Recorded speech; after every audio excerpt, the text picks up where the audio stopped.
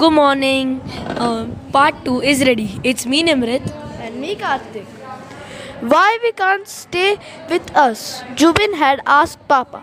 But deep down, he know Papa already. He had took after him single-handedly.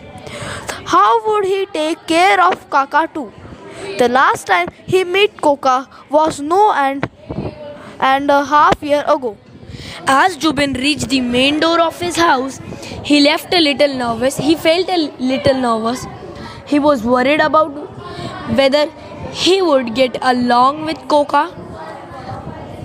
I have to go to Mumbai for an important business meeting, Papa had told him last night. And since Joya Baidu is on leave, I have invited Koka to come and stay with you.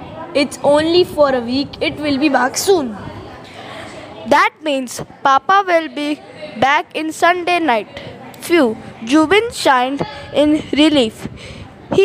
Would have nearly missed Father's Day. But wait, for a week he would have to be home at grandfather for a week.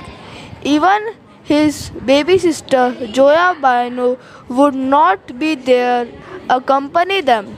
So had better not to be awkward around Koka, he hoped. Things indeed turned out to be awkward.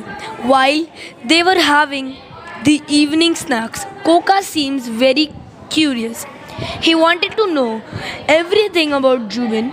How was your day been, Jubin? How are you? Who are your best friends?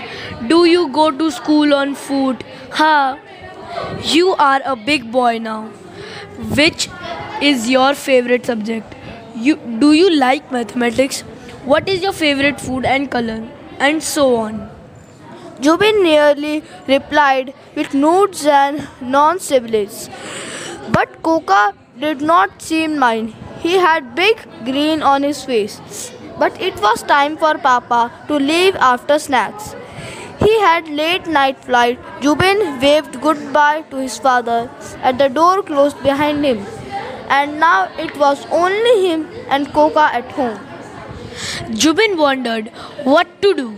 He thought of watching TV, but 5 minutes into an episode of his favorite cartoon show, he felt guilty that Koka might feel left out. He turned off the TV. Sorry, but part 3 will come soon.